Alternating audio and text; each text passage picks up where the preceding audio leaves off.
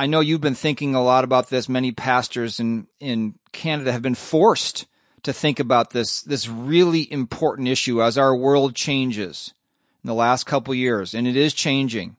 And this is an issue that is difficult, but I'd like to know how you're thinking through this issue with regards to Christians, individual liberties, and opposing government. As a Canadian who is very interested in American history and who studied it quite a bit, especially in the last number of years if things have gone on, it's important for people to remember that the American War for Independence wasn't the colonies fighting against the crown breaking the law, that there was an agreement, there was a contract between the colonies and between the king in England, and it was the king in England who was breaking the law. He was in defiance of common law. He was the one who was breaking contract. Those in the colonies here said, we will not engage, we will not do what is unlawful, and so it was more of a defensive war. It wasn't, we're going to go over to England and destroy them. We will defend ourselves from unlawful activity, which is why calling it a revolution I don't think is entirely helpful. I think it was a war for independence. I think that it was acting against an unjust and unlawful tyrannical government in a defensive way, which is why I think it was so supported by Puritans, which is why it was called, or sorry, Presbyterians, which is why it was called in England the Presbyterian Revolt. I think believers supported it, and rightfully so, at the time. What's interesting is we've been thinking over the last 2 years about the appropriate Christian response, and as people have used Romans 13 as like a big knife to spread peanut butter over, just Romans 13, what you need to do. I've come to the conclusion that I don't think very many people have actually read Romans 13 in any meaningful way, because Romans 13 does not advocate for unlimited submission to the government. Romans 13 actually limits the civil government's activities quite a bit. And it's clear in the text that their job is to punish those who do evil according to God's law and reward those who do good according to God's law. That the government's job, the civil government's job, is not to mandate public health policy. Their job is not to put insane restrictions on businesses. It's not to encroach upon the education system. This is them being outside of their lane. And I think Romans 13 properly understood with many, many historical Christian understandings, Augustine, Calvin, the Reformers, the Puritans.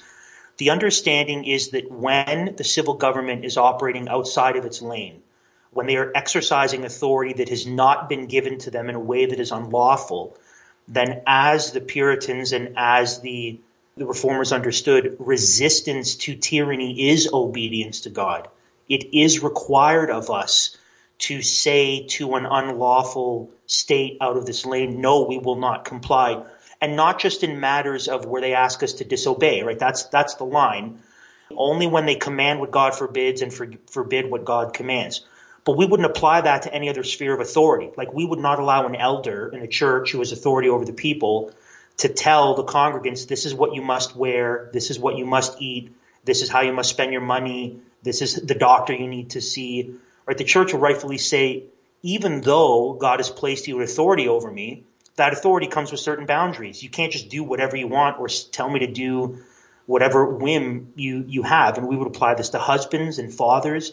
And so in all these other realms where God places someone in authority, we understand that the authority and the exercise of that authority are limited. It's not just about them saying disobey God. It's when they exercise that authority outside of their lane. We're not required to obey or submit to them.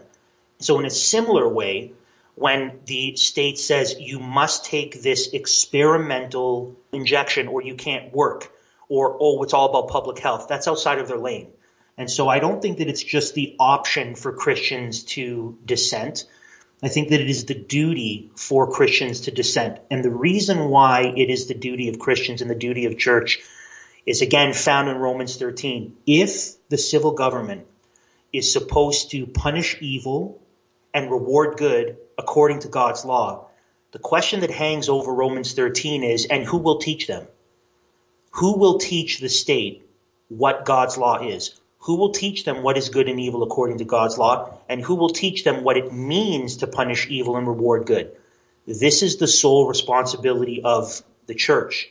The church alone has been tasked with the ability to disciple the state, to tell them this is evil, this is good, you are outside of your God-ordained jurisdiction, you are wielding your authority in an unlawful and evil way. And churches have understood this historically, Christians have understood this historically, in our kind of apathetic, Western, socialized, comfortable, decadent world where everything has been safe and handed to us and sanitized.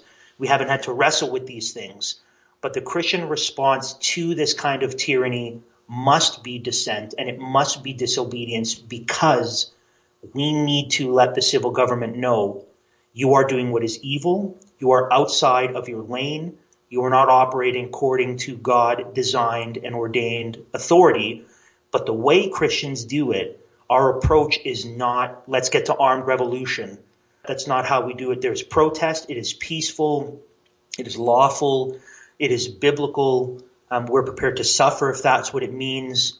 But we are required to say to the civil government, you are acting unlawfully and unbiblically, and you are doing what is evil. Therefore, we will not submit to you.